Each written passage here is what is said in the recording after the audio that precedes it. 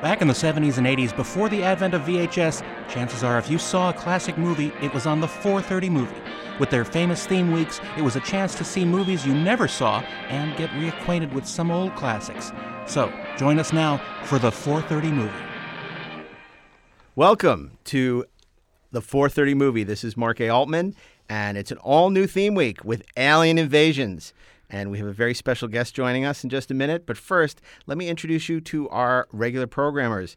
Ashley E. Miller is a writer for such films as Thor and X-Men First Class. For TV, he's worked on such series as Fringe, Black Sails, and the upcoming Lore Season 2 for Amazon Prime. Ashley, welcome back to the podcast. Thank you. Steve Melching is a writer for such series as Batman, the Brave and the Bold, X-Men, the Animated Series, the wonderful Star Wars Rebels, Emmy Award-winning Star Wars Rebels, hopefully, and the upcoming Star Wars Resistance. Steve, welcome back. They're coming! They're coming! Okay, don't get ahead of yourself. And we have Daren Dochterman, a conceptual designer for films and TV series such as Master and Commander, the second season of Westworld, and the visual effects supervisor on Star Trek, the Motion Picture Director's Edition. And he is also the designer of fantastic logo T-shirts, now available at the 430movie.com store, where you can also access previous episodes of the podcast, also available on Apple Podcasts, Stitcher, or wherever you consume your podcast. What a long introduction. Thank you. Well, and we're saving the best for last. Joining us for Alien Invasions is filmmaker, producer, director, writer, Daren Devlin. Dean, of course, is the co-writer and producer of such movies as Stargate and Independence Day, and his new film, which he directed. It's a wonderful film, wonderful thriller called Bad Samaritan with David Tennant. Just came out in video stores. Are there such things as video stores? It is actually showing your age. Available down the Blockbuster Video is now available for download, for streaming, and of course on Amazon. So welcome to the podcast, Dean. Thank you very much. Thanks for having me on. Well, no discussion of alien invasions would be complete without having you as part of the invasion, because this is a pretty special week. I think that especially some of these early movies were the kinds of films that all inspired us as kids to our love of the genre. And we're going to start with Monday. So I'd like to go to Steve and say, what's the first film you'd like to see for Monday on Alien Invasion Week? Well, I mean, this is a film that is probably one of the ones that started off the whole genre, and it was one that had a big impact on me as a kid, and that, of course, is 1953's War of the Worlds. I mean, I don't think you can have any conversation about alien invasion films without talking about that. And this was a movie that scared the hell out of me as a little kid watching it on television. In particular, the scene where the guys are approaching the landed spacecraft waving their white flag, and that eye stalk thing comes out and disintegrates them. That was terrifying to me. And then later in the film, when the heroes are hiding in was it a burnt out house or a barn or something, and that same eye stalk thing comes in looking for them. That was absolutely terrifying. And for a little kid with an overactive imagination like me, I was afraid to turn my back on the shower head in my bathroom for years. You never know. Like, I would have to wash the shampoo out of my hair when I'm taking a bath. I'm like, that thing's going to disintegrate me if I look away. It had such a big impact on me, and it's just such a terrific classic film of alien invasion. Well, it's interesting because you mentioned being scared, and I have to say, I had a similar experience listening to the Orson Welles podcast. I wasn't there when it was broadcast in 1930, but 32. Orson Welles podcast? But, Yeah. The podcast, really? The radio. Keep podcast live. We've done a lot of these today. On iTunes. The great legendary Orson Welles radio show, and I couldn't imagine that anything could compete with what I conjured in my imagination, but I think the George Powell Classic really does an amazing job of being scary and terrifying and imaginative. And I imagine it was a big influence on you, Dean, when you conceived Independence Day. Well, for sure. I mean, it's the standard bearer, and we did some pretty obvious allusions to it. For instance, obviously the ending was that it was a virus that killed them, and that's what gave us the idea in the movie to do a computer virus to be the thing that turns the tide. But yeah, I mean that was the movie that when I was a kid that first scared the hell out of me about the even idea of it. Sure. It's so funny. I've seen that movie so many times, and I love Independence Day, and I never made the connection between the biological virus in War of the Worlds and H.G. Wells' book and the computer virus. Yeah, so You know what? I didn't I'm already either. learning I was like, stuff. of course, it's so obvious now. But I've watched that movie for over 20 years, and I never made that connection. that is Ooh, so... you dumb But, and of dumbs. course, the alien in War of the Worlds, that's such a great, that hand with the little suction cups on it, that scared the hell out of me, too. Well, it's the famous shot of the alien putting his hand over the shoulder of the woman that Spielberg made an homage in E.T. because E.T. does the same gesture over Elliot's shoulder, but this time he's It's a lot come less for malevolent. peace. It's way sweeter. I think that movie also made me value the cold. The common cold. Every time you get a sniffle, you just say, you know what, I'm going to suck this up because someday it could save civilization. I'm safeguarding humanity by incubating this virus. You didn't feel as bad when you took off from school and you were home watching the 4th. Mom, I'm saving the planet. I'm saving all these old Kleenexes just in case. Too soon. Unexpected third act twist. So Monday, War of the Worlds, we're all agreed? Well, I am fine with that. Oh, I'm glad to hear it. Yeah, I'm glad that you are glad. Yeah, there you go. So Tuesday, Daren. Tuesday, I'm going to go in a little, much later than 1953. I'm going to go with David Tuohy's The Arrival, Oh, interesting choice. which is a really weird movie. It's basically about Charlie Sheen. It's Charlie Sheen winning, but he's down in, is it Mexico or South America? I think it's Mexico. I think it's Mexico. And there's mysterious things going on. He receives this strange transmission that he traces back to this basically power plant down in Mexico that he finds is being run by aliens trying to take over the world. You know who I really miss who's in that movie? Now, we've talked about great character actors like J.T. Walsh and some of these other... Ron Silver. Yeah. Ron Yeah. Silver's so good in that movie. Yeah. And he's really missed, He died way too young. And, of course, the creatures designed by our friend Patrick Tatopoulos, who later did the creatures on Independence Day. And Stargate. That's where you met him, right? Godzilla as well? Yep. But that is a creepy movie.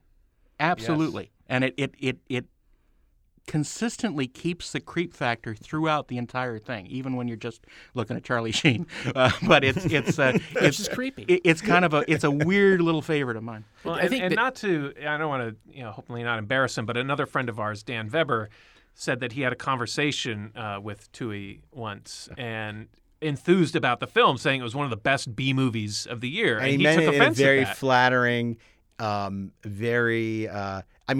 he loved that movie. Yeah, so he Dan thought it loved was it. a real compliment when he told Tuohy. We were at a screening of Yeah. the Arrival. It was actually the Academy of Science Fiction, Fantasy, and Horror. And he said, and Dan had just come off a season of Buffy, and Dan's done a bunch of stuff. He's a writer on The Simpsons now, and he was just like, I love that movie. It's like the greatest B movie ever, which it is an homage to those classic B movies like Invaders from Mars and stuff. And Tuohy just was not having it. But Tuohy is a really interesting filmmaker because, if you look at his body of work, he is always trying to do the A version of B movies, and very often he's incredibly successful. I think he's one of those directors, who I think like Stephen Sommers can be really good if you limit his resources. When he's constrained, I think that Tuohy's creativity kicks in. So he'll do something great like The Arrival or Below, which would have been a great choice for our Under the Sea week, or Pitch which Black. Did he or do Pitch Black. Deep Yeah. Rising? Was that Stephen That's Sommers? That was Stephen Stephen Sommers. Sommers. Stephen Yeah. Sommers. Yeah. Well, my experience with David Tuohy is that I got to work with him for like 6 months on Riddick, right? Chronicles of Riddick. And that was the most exciting and fun time I ever had working on a movie because he was constantly in the art department just hanging out and talking about ideas for the movie with us. And it was the most creative experience I've ever had on a show. The movie is what it is, but it's basically close-up Vin and a lot of blurry stuff behind him. But we put a lot of work into it, and I'm proud of the stuff that we did. But Tui is a lot of fun to work with, but this was one of those times where he was not constrained at all, and you get what you that was get. a big Universal movie thanks to Vin Diesel and the success he had with Fast and Furious. Okay, Wednesday, you mentioned Creepy. I would like to, and there's so many fine choices. I guess I can't say V because it was a TV movie. Correct. But I would say, I was sorely tempted to go with Life Force. But I can't subject the kids to that. Nude Matilda May, and it's really more of a zombie movie than it is a alien invasion movie. But of course, They Live is very topical right now, which is a great alien invasion movie. But I'm going to go with the 1978 classic Invasion of the Body Snatchers. That's what I was going to go with. Oh, That's the one, man. That's the one. Maybe you want to talk about that. Phil Kaufman, it's brilliant, and the original is a classic, and it's one of the few remakes that is as good, if not better, than the original. Yeah, absolutely. No, the image of the human head on the dog. Oh my God! Still, I have nightmares over that. And that was just a mask on a dog. It wasn't even like any crazy visual effect, but it put the tongue through. It was so effective. Yeah, so effective. And to have Kevin do the cameo was amazing. Right. Oh, yeah, Kevin McCarthy from the original coming out and saying, they're here, they're here. And then he gets hit by a car. My favorite scene in that movie, because it's such a great example of 70s paranoia. And it was right on the heels of stuff like 3 Days of the Condor and the Parallax View. And, it dealt a lot with New Age. You had Jeff Goldblum as this, sort of ran a mud bath. It's no two-bunch palms in San Francisco. And there's that great scene where Walter Bennell, played brilliantly by Donald Sutherland, is making the phone call.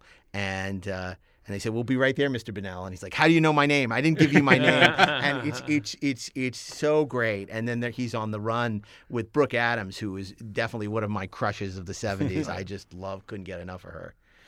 Well, it is such a gritty movie. It's so steeped in that 70s, urban grind. It's just that sort of darkness and grit to it. And I was 10 years old when that movie came out, and it was my birthday movie that year. Wow. It was between that Happy or birthday, Steve. the animated Lord of the Rings. And 10-year-old Steve was like, Star Wars was out the last year. Invasion of the Body Snatchers, that sounds like sci-fi. I got to see that. And so me and my little group of friends went to the mall and saw Invasion of the Body Snatchers, and we're just horrified. I would love to see a photo of your group of friends and you walking out of that theater and the look on your face. My God, the last shot in that film is haunting in the extreme. By the way, Steve, I'm 100% convinced I was not in that movie theater with you. No, I was in Hawaii when I saw that. But I mean, my first exposure to that film, because I was but a wee little fellow when it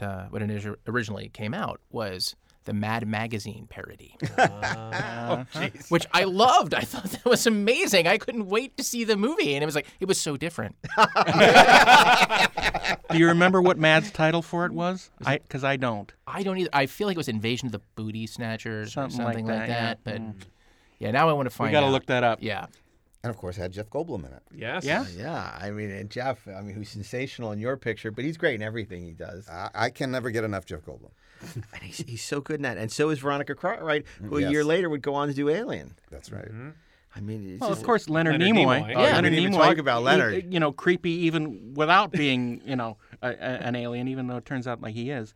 But oh my God, it's just so strange because it's not a reality that you understand. It's like this sort of hyper real. Everyone's acting very odd, even when they're not aliens. But Nimoy, the casting of Nimoy is so meta because Kaufman had just worked with him for months on Planet of the Titans, right? The Star Trek movie that had been abandoned, but he loved Nimoy, and so he casts him in the movie, and he plays this very hyper emotional character that gets emotions. He's a psychotherapist who gets that's where he spins Jeff Goldblum around and scares the shit out of him to get these heightened emotions. And then when he gets turned into a pod, he's Spock. Right. I mean, it's wild. And Donald Sutherland is just, he was one of the biggest movie stars of that time, and he's just so great in it. And that final scene of him, pointing his finger in front of the San Francisco City Hall with those denuded trees behind him. It's so creepy. It's so The scary. scream.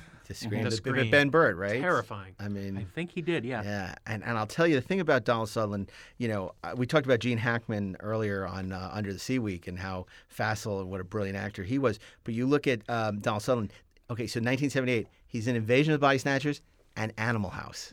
Yeah. And it's like he's great in both those movies. I mean, he's great in everything. range. But look at the range there. Well, and a couple years before, he's in Kelly's Heroes, and he's Playing a in- completely different kind of character, Yeah. obviously. Although it would be great to see Oddball in Invasion of the Body. And then the MASH. waves. And MASH, he's in MASH, Robert yeah. Altman's MASH. Oh, and what's Don't Look Now? Yeah. So, I mean, it just Sutherland is incredible. And from what I understand, a total pain in the ass to work with, but a big genre fan. So you got to love him for that. But just a fantastic movie. And if there were more days in the week, I would recommend the original Invasion of the Body Snatchers as well. Right. But I think we only have 2 more slots left. So I'm going to look to Dean for Thursday. Oh boy.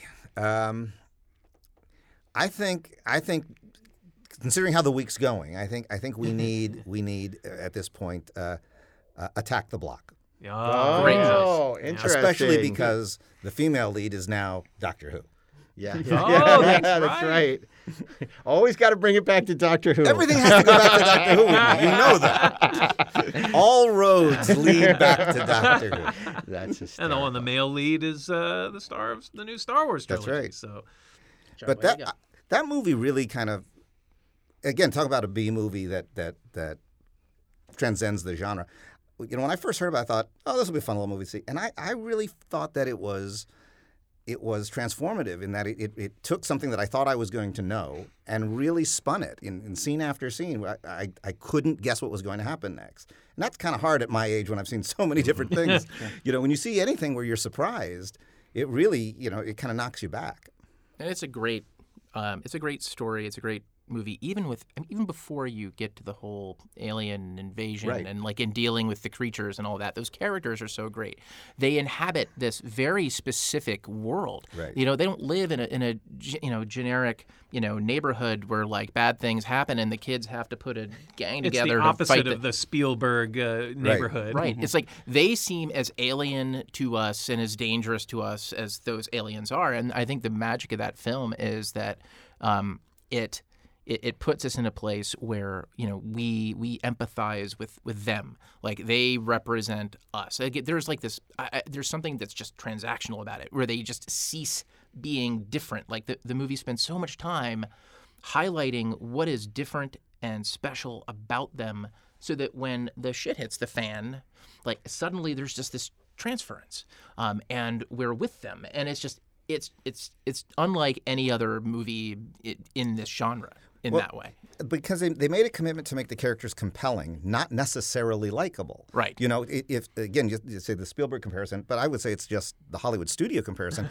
I could hear the development meeting now. It's like the kids, they volunteer at the orphanage when they're not taking care of their grandmother. Like they're the nicest kids in the world, and then they have to save the planet. These kids are robbing her in the opening scene of the picture. And yet, by the end, we're rooting for them. Yeah, you're like, how am I? Like, these are the heroes. I mean, God, they're dicks. Right. Like they're gonna save the earth. And John Boyega, he is so charismatic in that film, and just he's so forceful and commanding. He owns that movie. It's like you see like why he was cast in Star Wars. It's like I'd like to see a little more of that intensity, right. In his Star Wars role. I mean, he's great.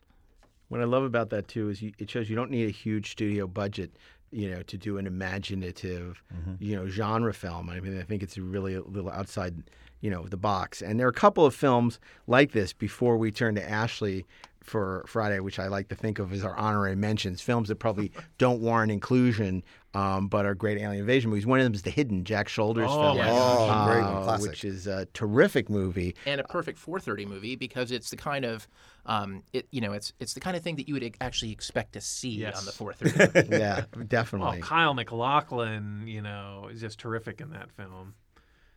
And Claudia Christian is the alien, and one because the alien is shape change. It's one of those great shape changing movies where it can take on different visages. I mean, is it?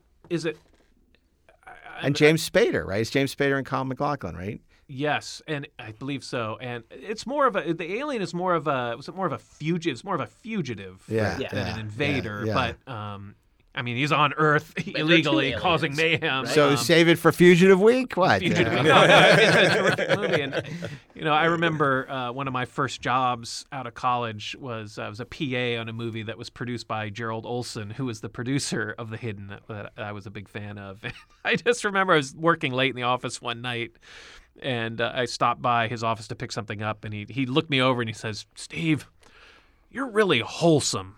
I'm like, I didn't know what to do with that. I'm like, okay, thanks. Well, golly. Oh my gosh. Any other movies that maybe don't quite make the cut that you would? How about something like Starship Troopers? Yeah. I mean, it's not. Wow. They attack Earth. They're on there. They're trying to invade Buenos Earth. Aires. Remember Buenos Aires. Buenos Aires. I mean, there's a lot to talk about. I'd like that to know film. more. Yeah. Right. It's it's a very odd movie. I would classify that as a war movie rather than an invasion movie. But it is one of the great combinations of CG and miniature work, because the spaceship stuff is mostly this great miniature work. The Valley Forge is gorgeous miniature, and then of course the bugs are just some beautiful CGI. That Attack on the Fort is fantastic. That and Phil it's Tippett. vintage Verhoeven satire, and I guess it's a little less powerful because of course it was making fun of the Bush administration, and now we're all pining away for the Bush administration, so it doesn't quite pack the wallop that it once did. Is this reality TV and alien invasion? But it's such a gonzo film. I mean, it's just with these dreadful performances, and which are sort of intentional in a way, and it's just Verhoeven.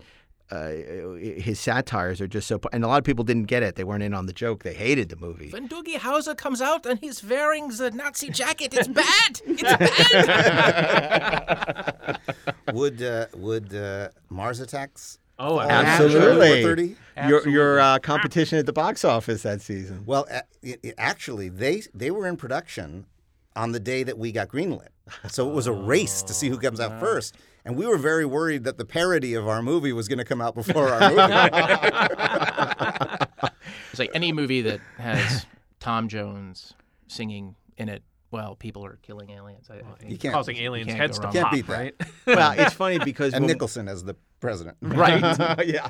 When we did Films About Filmmaking Week, you mentioned Ed Wood, and this was sort of Tim Burton making an Ed Wood movie. Right. Sort of Plan 9 from outer space. It was the film he made right after Ed Wood, I believe. It's a flawed movie, but there's so many great scenes images. in it. Yeah, great images, and it's only appropriate because, of course, it's based on the trading card series, which may be the only time in the history of the movies that trading card series provided the IP for something. Although I wouldn't be surprised if Netflix, greenlights a 3-season series based on a trading card series. Yeah, the Garbage Pail Kids. Yeah, exactly. It's like Wacky Packs, the series. I'd like to see that. What a great cast. I mean, you're right. And Nicholson playing the president. I mean, that thing, Pierce Brosnan playing a brilliant scientist. I mean, that was almost like the equivalent of an old Irwin Allen adventure movie, because it was just packed with. Totally. I think it was one of the last times you saw on the poster where they had like the whole cast. And, And wasn't Rod Steiger also? Yes. Yes. Yeah, That's yeah, right, yeah. Yeah, it was kind of deeply disturbing, like in its own way. Just like there's something about like the exploding heads, that just were just unsettling. Like just the whole deal with the aliens. Just Well, kind no of one wants their head to explode. Nobody wants That's their head. what's You know what? unsettling. But if I have to go, that's how I want to go. Okay. And I We can make that happen. Yeah. and I seem to remember also that, it was a film where Tim Burton did not have final cut, and him really fighting with the studio. And I think it got really cut up. And I would love to see, I don't think there were ever deleted scenes on the Blu-ray or any of the iterations that were on home video. That's interesting. And I'd love to see sort of his version of Mars Attacks. You know, a movie we didn't mention, it's funny because we mentioned it in a lot of podcasts. Oh boy. And you mentioned Jeff Goldblum. Okay. But how... No, don't say it, because you're about to say my Friday movie. Well, maybe we should let Ashley Yes, do his maybe Friday we should movie, let me and do my then Friday we'll movie. discuss Yes. other alternatives if you want to swap something out. Well, we don't want to I- say everything before Ashley Yes. gets a chance. Okay. So, My nomination for Friday, I'll throw it in by asking a question first. Where are we going, Planet 10. and when are we going there? Real soon. Exactly. The Adventures of Buckaroo Banzai Across the Eighth Dimension. Written and directed by the great W.D. Richter, who is Joss Whedon before Joss Whedon was cool, and as it turns out, after. And if you haven't seen this film, by the way, everybody needs to see Buckaroo. Yeah, Sorry. and It's required. Yeah, it's required reading at the Academy. Shout Factory put out a beautiful edition of it as well, and on Blu-ray. So if you don't see it on the 4:30 movie, you should definitely check Which out has the a Blu-ray. great audio So commentary is track. this the second or no? This is the third Jeff Goldblum movie so far.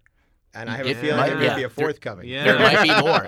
I mean, we could talk about this movie all day. I mean, it's one of those things where it certainly didn't strike a chord at the box office when it came out, although the studio certainly expected that it would. There was a comic book tie-in. Right. I mean, they had high hopes for this thing, and then it just kind of landed with a Yeah. But it had such a long life afterwards, Right. just as a cult film, like on video. Like people really found it and really dug that sense of humor, and just sort of the strange matter-of-factness of it.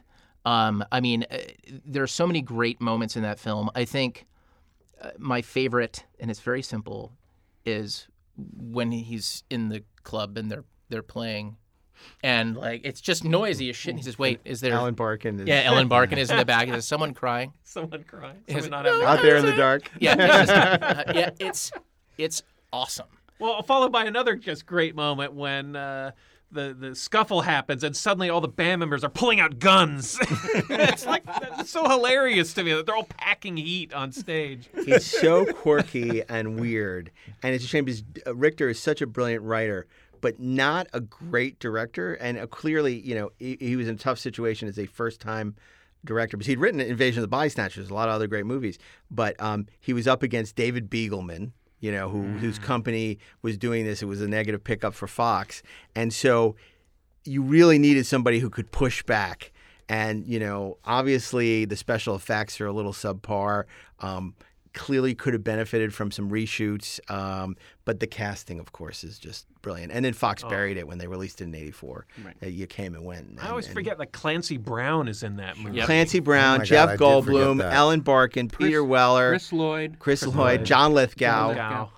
Yeah, it's an as amazing Emilio cast. Lizardo. Yeah. And the aliens, the black Lectroids and the red Lectroids, like they're just the best. Oh, and Vincent It's Schiavelli. not my damn Vincent planet, Schiavelli. monkey I love boy. Vincent Schiavelli. He's Yeah. so great. Now, And then, by the way, that Blu-ray edition that you mentioned has a terrific audio commentary track with Romac Roush and W.D. Richter. And Richter's the writer, right? Yes, and the well, director. and the director. Yeah. He was a writer. He's a very big writer in the '70s. This was his first movie he directed. And, Maybe and it was and one of them is Earl in, McRoush wrote it, Okay, and W.D. Richter and I directed think it. Roush is in the commentary. He's in character as one of The documentarians of Buckaroo Banzai, who's played in the film by one of the actors. Right. It's this weird meta commentary, but it's pretty interesting. I remember it was kind of like the Captain Midnight Dakota Ring at the time, where you could become a Blue Blazer regular. Yeah, It was a- there was a fan club. and that there you was a could fan join. club, and you'd send in, and they would send you like a button and like all kinds of weird Buckaroo Banzai swag, and it was kind of awesome. And apparently they famously tried to get a television series off the ground. everybody about, and their mom about is- 15 years ago with Yeah. the original cats, and a friend of ours, Adam Mojo Leibowitz, worked on a visual demo reel. demo reel. Yeah, visual Fox effects. was going to do it. Then a bunch of years later, MGM tried to do it with Kevin Smith, but they didn't have chain of title on it. Yeah, they didn't have the rights. And they didn't have the rights, Yeah. and they were pretty far down the road on it, so that fell apart. You'd think that'd be one of those top 10 things you'd figure out first. Yeah. MGM's not so great on knowing what they have in their library because they have so many libraries from bankrupted studios like Orion and Right. UA And and they all these. sold a lot of it to Warner Right. Brothers. So like I think a lot of stuff they don't even have like the They have paperwork this big on. box that they rifle through occasionally. Oh, didn't we used to have this? This Buckaroo Banzai has this sort of odd connection to another one of my very favorite movies of all time, Big Trouble in Little China. I mean, first of all, W.D. Richter wrote the screenplay for Big Trouble in Little China, which is terrific. But at the end of Buckaroo Banzai, which for my money has the greatest end title sequence of all time, Buckaroo Banzai will return and Buckaroo Banzai versus the World Crime League. I mean, as I understand it, Jack Burton, the hero of Big Trouble in Little China, was supposed to at least have a cameo in the next Buckaroo Banzai movie, and he was supposed to be one of Buckaroo's fans. He's got and somebody said, and I haven't gone and been able to verify this, but somebody said that there's a shot inside I don't know if this is true or not. There's a shot inside the Pork Chop Express where you can see a Buckaroo Banzai comic book. Oh, that's hilarious. So I want that to be true. I desperately want it to be true. Well, I wish your remake or your sequel to too. Big Trouble in Little China that you did for Fox had materialized, because I'm sure we would have seen some interesting homages. Yes. You can count on it. It's funny because you mentioned Big Trouble in Little China. We probably should have talked about it during Sword and Sorcery Week, because, of course, we had a very sort of American kind of look at sword and sorcery. But, if you look at sort of Eastern sword and sorcery and those kind of, you could have made the case that The Wushu Big Trouble, movies, the Wushu movies, that Yeah. Big Trouble in Little China would have been appropriate for that. But we'll have to revisit that again, because that's I almost brought up maybe a it's Crouching only- Tiger, Hidden Dragon, but that's more of a, I wouldn't put that. Well, the dragon's hidden. Yes. Yeah, he's a for East meets West Week. Yeah, he is not very Mathrex pejorative. Now, the 4:30 movie was great, but, there was something that was even better than the 4:30 movie, which was the ABC Sunday night movie. So, when you were big enough and cool enough, you debuted on the ABC Sunday night movie, which was even cooler than the 4:30 movie. But we can't call the podcast the ABC Sunday night movie. So I have a movie which I think should cap our Alien Invasion Week, which I think is the perfect, I don't know if it's the dessert or the aperitif or the port, or if it's just but You get stone cold clearly drunk so you can sleep it at is a night. movie that pays homage to the history from H.G. Wells through the 50s Alien Invasion movies, through everything we love about the genre. It's a love letter to science fiction. And, of course, I'm talking about Dean's movie, Independence Day, which I think is a great way to end Alien Invasion Week. I think there's arguably no Alien Invasion movie that's more popular than Independence Day. It was a seismic event. I recall when the Academy of Science Fiction, Fantasy, and Horror did an early screening of it down at USC. We lined up for hours to get in there to see that, not only because it was going to be this huge event, it also had famously the Star Wars Special Edition trailer attached in front of it. So it was like a 1-2 punch. And this was a film that gave us everything that we always wanted in an alien invasion movie. It had epic scale like we had never seen before. I mean, we had seen a taste of it in something like V, where you have the saucer motherships hovering over major cities. But then Independence Day comes along, and those ships are like 10 times bigger, and they shoot these giant fucking laser beams that incinerate entire cities. And the city White House. destroyers. Where are they now? And fighter jets battling alien shooting spacecraft. missiles. It's like every 12-year-old's Like, it dream. checks every box that you wanted to see in an alien invasion movie in such a satisfying way. And talk about a great cast. I mean, the cast is iconic, from Will Smith to Jeff Goldblum to Well, Bill Pullman. Bill Pullman is a one of president the- who can actually give a speech. one of the greatest Speaks English. filmic presidential speeches I think we've ever seen. Well, my favorite actor in it is actually you see on TV the Russian translator from the news, talking about the clouds appearing. That's me, actually. I don't think she knew that. Yeah, Is that right? it's I didn't absolutely know true. Yeah, I recorded for Ed Marsh, who was doing all the video stuff. fantastic. Oh my gosh. That's That's hysterical. awesome. I love that. I had no idea. Well, so George Putnam was one of the news broadcasters. Yep. And I wanted to cast a different news broadcaster. And when I made the request, George Putnam came out of my mouth. But I was thinking of a totally different guy. Oh my God! So when George Putnam showed up on set, I was like, Wait a minute. oh, crap. But he was all right. He was all right. That wasn't who I had a whole other guy. Hal Fishburne is who I had in my head. Oh, yeah. Well, it's funny because V had Howard K. Smith. And that was like before now everybody has CNN and Wolf Blitzer and everything, right? And it's so interesting to see how now real newscasters, do it. And it gives it such an honesty and a truthfulness. So Howard K. Smith is in V and Close Encounters? Yeah. Wow. Yeah. Oh, yeah. Don't you remember Howard K. Smith? I don't remember him in V. He was good in I V. want to do a whole show about He's no him Wolf Blitzer. secretly No. He's no fighting George alien invasions. It's interesting, too, I imagine, because here you made a movie that's an homage to the movies you grew up with. And now there's a whole generation that they know alien invasion movies as Independence Day. That's the movie they grew up with. That must feel strange. It's great. I mean, look, the movie was very obvious in tipping its hat to the movies that came before it. I mean, we weren't subtle about it. The spaceship in the clouds looked very much like the spaceship in Close Encounters. The aliens looked very, we weren't trying to pretend that we were inventing it. We wanted it to be something special for people who like these movies, like when the laptop goes on and says, "Good morning, Dave." And the more people kind of who found those things, the more they enjoyed the film. But it is interesting today when I'll talk to some people and they'll think that we invented it. And I'll have to say, no, you need to go watch a bunch of other movies first. Because there's a continuity to this stuff. And I think it's good to know. I think it makes it more enjoyable when you know where it comes from. Absolutely. And look, you did invent one trope, which is never kill the dog. Although we screened here last night The Toxic Avenger. And I forgot that they killed the dog in Toxic Avenger. Man, is that a hard movie to watch. Not just for that reason. John Wick. Right. Right? Met the aliens who killed John Wick's dog. Totally different film. He would have single-handedly ended the alien invasion. Well, that's going to be John Wick 4. Right. I actually saw... Independence Day was the first movie that I saw as a married man. I was... God, watch me F up my my anniversary. I was married on... I think June... God, is that my wife's birthday or is that... June 29th. We'll edit this later if you got it wrong. 1996. And we went on our honeymoon. Redacted. And while we were on our honeymoon, I'm like, we've got to go see Independence Day. Like, we've got to go. So we interrupted the honeymoon to go see Independence Day.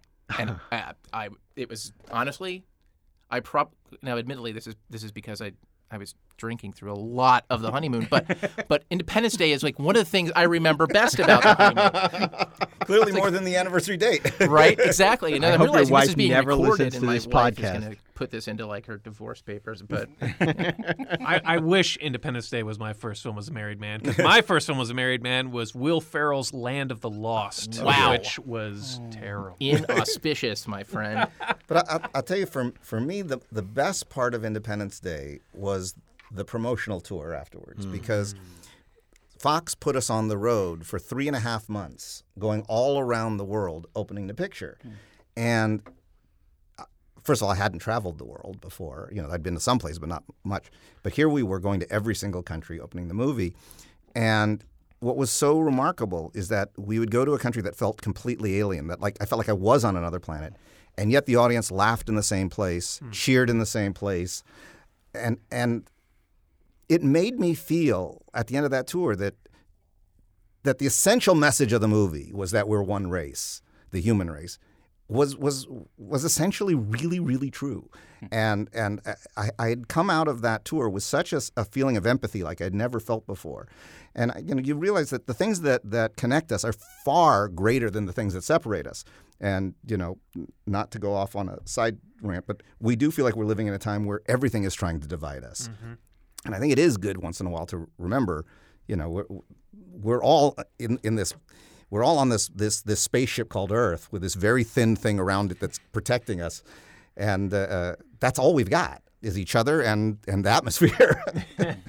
And sometimes we need to listen to the crazy guy in the crop duster. That's right. Which was awesome, by the way. Which wasn't a crop duster by the time you were done with it. Yeah. Well, I'll tell you, because I bashed studios earlier, I'm now going to give a compliment. That movie, because we spec'd it, we had a bidding war for the movie. So 9 studios, there was 9 studios back then. They all were trying to get the movie. So when we closed the deal, we had unprecedented, not only did we have total creative control over the movie, we had creative control over the marketing. That never happens. I don't think it ever happened before. I don't think it's ever happened since. But we did say, look, we'll listen to notes, but it's our decision whether we do them or not. And so the very first meeting, nobody at a higher level wanted to give notes. So it was a little, a lower level CE came in to give his notes. And he goes, I only have one note.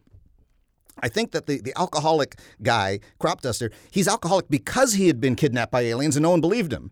And Roland and I were so ready to fight him on that one. Well, actually, that's a really cool idea. That's a really good idea. So I have to give, Jorge Saralegui was the guy who came up with that. That's and so funny. So he was right. Well, I have to say, there's so much I love about that movie, but what Dean said is true. I think the greatest thing that comes out of it is that inspirational message of all the countries working together, and only together can they defeat this alien invasion. And to see the Israelis and the Arabs, flying off together, and these flying into this hopeless battle against this. It's such a great message, and I think it's more, again, relevant today than ever. But it's one of the great things, and that's so different, I think, because you really see in the previous alien invasion movies that kind of American exceptionalism, where only America can solve the problem, the world's problems against the aliens, and here you have the whole world coming together, which I think is terrific, and why it played so well and was such a blockbuster around the globe, which is really cool. You say because that was the message of the movie. But yet when we were going on that international tour, the press would constantly say, isn't this movie just about how America has to save the world? And then I would go into this long diatribe about, no, this is the exact opposite, about us coming together. So anyway, as I said, this was a long tour. And we finally ended up at the Deauville Film Festival. And it was a big kind of press conference with hundreds of reporters. And Roland and I were exhausted from this tour. And again, the first question is a snarky French reporter who says, isn't it true this is just trying to say America has to save the world? And I said, well, normally I answer that question differently, but considering we're here on the shores of Normandy. And after the laughs died down, Roland said, yeah, my father was here once, but you made him leave. Oh my goodness. That's awesome. Well, I have to say, what a perfect way to end Alien Invasion Week. Are there any other films we're missing? Well, there's I think there's a few. A couple crazy ones. Like, I will throw in a Star Trek film. Star Trek First Contact is technically an alien invasion film. That's true. Because the Borg are coming for Earth. And as opposed to the whales in Star Trek 4. That's right. Well, see, that probe, wasn't really, that was a probe. Looking for more whales. Why they were probing us for whales, I don't know. The Borg wanted to invade and assimilate Neither us. did Randy Quaid. That's right. Dark City is technically an alien invasion film, although it's post-invasion. Sure. Spoiler alert! Yeah. And while we're on the Jeff Goldblum run, Earth Girls Are Easy. Oh, yeah. Yes. Earth Girls Are Easy, absolutely. My goodness.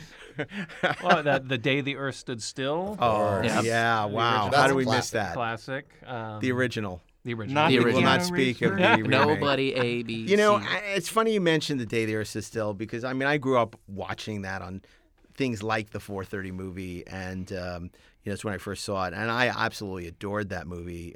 Everything about it, the robot, the Michael Rennie, and just thought it was a remarkable film. Also with a very, I think, great message at its heart. And yet that's a film that really, I think, has been lost from sort of the conversation. People don't know it, don't watch it. It's not, that was a legendary science fiction film. It was considered a true classic along with Forbidden Planet. And as the generations age out of it, you don't hear people talking about that movie anymore. And that's a real shame, because I think that's a pretty terrific movie. Absolutely. Maybe for Killer Robots Week, we'll bring it out. Signs. Yeah. Right. Okay. Oh, yeah, that's M. of Night course. Yeah. Shyamalan. Right.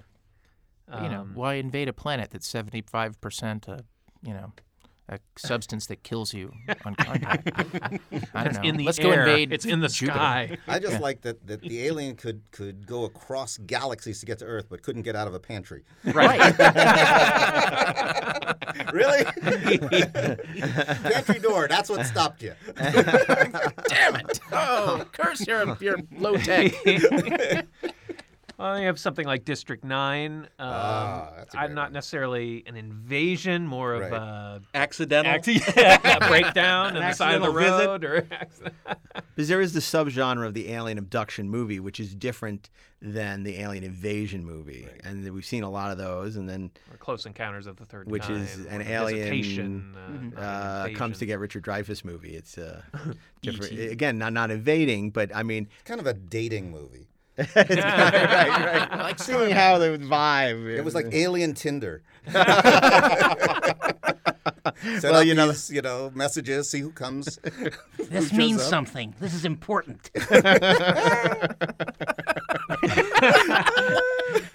Pacific Rim, I mean, they're more from another dimension, right? But still aliens. They're aliens. But also Stretching not, a little bit, though. not Yeah. one of my favorite films of all Oh, time. and then you have those Godzilla movies where it's the alien. Oh. Like, isn't Mechagodzilla King Ghidorah. an alien? So many of them are about alien invasions. Godzilla versus Megalon. All of a sudden I'm going to show out my Godzilla nerddom, but alien invasion is typically at the heart of a Godzilla movie that is not just Godzilla killing a lot of shit. Well, Gamera versus Gauss is being invaded by two little Japanese aliens. So That's true. that's fun. They That's, sing. that's alien. Now, if you would put those in Godzilla, the little guys. Well, we tried to, but they felt too much like raptors. There's the Blob. Oh, of course, yeah. Oh, right. Yeah, a That's a good blobby one. invasion. Blobby invasion. And Chuck Russell's remake is not a terrible remake. it's not. Of that. It's pretty good. Or there's the Slither. deeper cut. You go to the Quatermass Yes, movies. Quatermass in the Pit, which is awesome, and it stuns me nobody's tried to remake it. It's and for those of you at It doesn't home, fit on a marquee. It doesn't. And when you're doing video on demand, it's a queue. It's too low down on the queue. Right. Wait But a it's, minute. but it's a great setup. It's basically the premise is that we discover this crashed Martian ship underneath this London tube tunnel, and when it gets opened, the aliens activate like this ancient genetic programming in the minds of many people and turn us basically into rage monsters. And so the alien invasion it's really us, and it's a great, weird, like scary little movie. The Quatermass movies just in general were just really great and really worth a watch. The Thing, Oh, Thing. God, Thing, how for did we miss sure. that? John Carpenter. I guess if Both you got of something them. to show each other. Yeah. The Christian Nyby version, Howard Hawks version, as Right. the case may be. Another film that's sort of gotten lost a little Right. bit. And the brilliant John Carpenter remake. What a great idea. And it starts with a flying saucer. Well, and there's also Steven Spielberg's War of the Worlds. Yeah. You know, I mean that is as well crafted as it is. It seems like there's something missing from it that made us forget it. Yeah, What like do you it's think not that is? great. I think, honestly, I think it has a lot to do with Tom Cruise not being believable as an ordinary guy working on the docks. I think that might have something to do with it. That's interesting. Also, I mean, for me, I did not love that movie. And as much as I love Josh Friedman, who's one of the writers of that film, I just felt like things happened because the aliens were dumb. Like I couldn't quite get my head around them like coming across galaxies and yet they're getting fooled by what they get fooled by, like in the farmhouse when they're looking around forever. I just could not. I couldn't make the connection. I had similar problems with Pacific Rim in the sense that when you go to the trouble of explaining shit, like why things work in a certain way, like in a science fiction film, and you're telling me when you do that it's super important that I should pay attention. It needs to hold water. Right. It needs to actually hold up, because I'll go with you on almost anything as long as like you're not asking me to believe something that simply doesn't doesn't actually connect and doesn't actually work. Yeah, if there's an internal consistency. I mean, that film has some great set pieces in it because Spielberg is, Yeah, and of was gonna course, say he's the an same incredible Spielberg. filmmaker. It's never- a pastiche of virtuoso set pieces, but it's not cohesive. Yes. So you have the great train scene, you have the fire, but it doesn't The hold initial together. invasion scene and that sound, that horn that it makes when it's and the ending I always found kind of unsatisfying too because it just felt false. But I want to just go back to something you said a second ago because I want to disagree with it slightly in that I think that if we wanted to put our heads together, there literally isn't a movie we couldn't rip apart. Oh, sure. You know what I mean? Absolutely. And I think the thing is, it's the magic trick of it. In other words, what makes us forgive those inconsistencies is fun. That's right. When we're enjoying something so much, we just say, forget it. It's Yeah. fine. And I think maybe for me, because I was in awe of that movie from a technical point of view, filmmaking point. Sure. But I, like everyone here, I don't remember it that well. Right. Yeah. And I think part of it for me is it wasn't fun. Right. I wasn't enjoying that adventure. And it wasn't scary enough for me to be terrified of it and remembering it like in a traumatic way. Right. So I was experiencing it, but I wasn't enjoying it. And because I wasn't enjoying it, the inconsistencies I think became. Totally. It's like, Spielberg will talk about, logic, plot logic versus visceral logic a lot. And, what he means by that is there are things that the audience will accept in a film that don't make a hell of a lot of sense if you kind of break them down using the logic of structure and plot. But because the audience is engaged in this emotional transaction with the film, because the audience is having an experience, there are not only things that the audience will go with, there are things that the audience will prefer. Right. And those are the things that the audience remembers. And for a director and a storyteller who is as gifted as Spielberg is at connecting with us on this visceral level, I think War of the Worlds falls apart because War of the Worlds never connects with us on a visceral level. It only really makes an effort to connect with us on an intellectual level. I mean, in spite of all of the great set pieces, so we Great forget it. Analysis. I think a lot of it also, and I just, when you were talking, I realized it myself, there is a lot more effect in the movie than cause.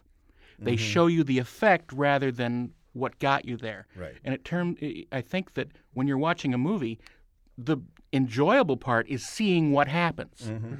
It's Anticipating what's going to happen. It's and then a seeing it, visual medium that you need to see what happens. And if you're just walking out into the midst of a plane crash that crashed while you were sleeping, it's not something that is, it's not enjoyable to see a plane crash, but it's visceral. It's visceral to experience it. And if you don't experience it, you don't feel that. Right. See, you buy Tom Cruise as the world's greatest bartender, but you don't buy him as a construction worker. No, it's a that's true. fine line That's to walk. right. If you Because were the- Cocktail, you have no problem with. If Tom Cruise and Cocktail were in War of the Worlds, much better. Yeah, that would have been a great. I'd like to see the Cocktail cinematic universe. But you're talking about Spielberg. It reminded me of that famous story. I'm sure you guys know it about the fight with him and Peter Benchley about the oxygen tank in Jaws. As the story goes, Peter Benchley was furious because in the book there was no oxygen tank that explodes. In fact, at the end, the shark goes down and takes the hero down with him, and they die together, kind of like the end of Moby Dick. And Spielberg puts in this air tank that's going to explode, and there's a huge fight between Peter Benchley and Spielberg, and Benchley says, air tanks don't explode. When you shoot an air tank, air goes out of it. And Spielberg said, this is a special air tank. and Benchley basically distanced himself from the film, and he said, he's done with it, and he walked away. But when the film was finished, Benchley had in his contract a screening of the movie. So he had the screening, and all of his friends came, and they were all divers. And he was so uptight about the ending, he wouldn't even sit in the theater. So he was out in the lobby. And just at the end, he opened the door, and he peeked in. And, of course, everybody cheered when the thing blew up. And he picked up the phone, and he called Spielberg and went, "You're right." It's that movie logic. You buy it because they set it up. Be careful with those things; they'll blow up. That's right. It feels right. It feels right. What you feel in a movie is what you take away from it. Yeah. That was another movie we missed for Under the Sea Week, The Deep. Yeah. Just for Jackie Bissett, I Yes, would have nominated exactly. that. And Robert Shaw. but more For exactly the same reasons. They both look great in a bikini. So Monday, War of the Worlds, the original. Tuesday, The Arrival. Wednesday, Invasion of the Body Snatchers, 1978. Thursday, Attack the Block.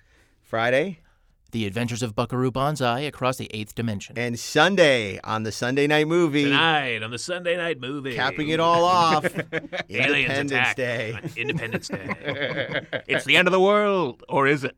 Find out Monday. Well, look, this has been great, and I hope you'll join us next week for an all-new 4:30 movie. Special thanks to everyone, and if people have their own films that they want to suggest or want to continue the conversation on social media, they can reach you where, Steve? At Stephen Melching on Twitter. Daren? At Daren Doch, 1R on Twitter. Ashley? At Ashmaster0. And Dean? At Dean Devlin. And I'm at Mark A. Altman on Twitter and Instagram. I want to remind you that my new book, So Say We All, is available at bookstores everywhere, An Oral History of Battlestar Galactica. And I hope you will check out Dean's terrific new movie, Bad Samaritan, available on home video and, and for digital download wherever movies are sold. And if you're a thriller fan or a Hitchcock fan or a David Tennant fan, you should not miss this movie. And, of course, check out our website at 430movie.com where you can get all this great 430 movie swag and also listen to previous episodes. And a very special thanks to our engineer, Bill Ritter, for making this all possible. And, of course, Dean Devlin for providing the beautiful electric studios for us to record our podcast. Thank you, Dean. And thank you for being with us for a terrific show today. Thank you. Hope to have you back if you ever feel the urge to revisit the 430 movie. Anytime you like.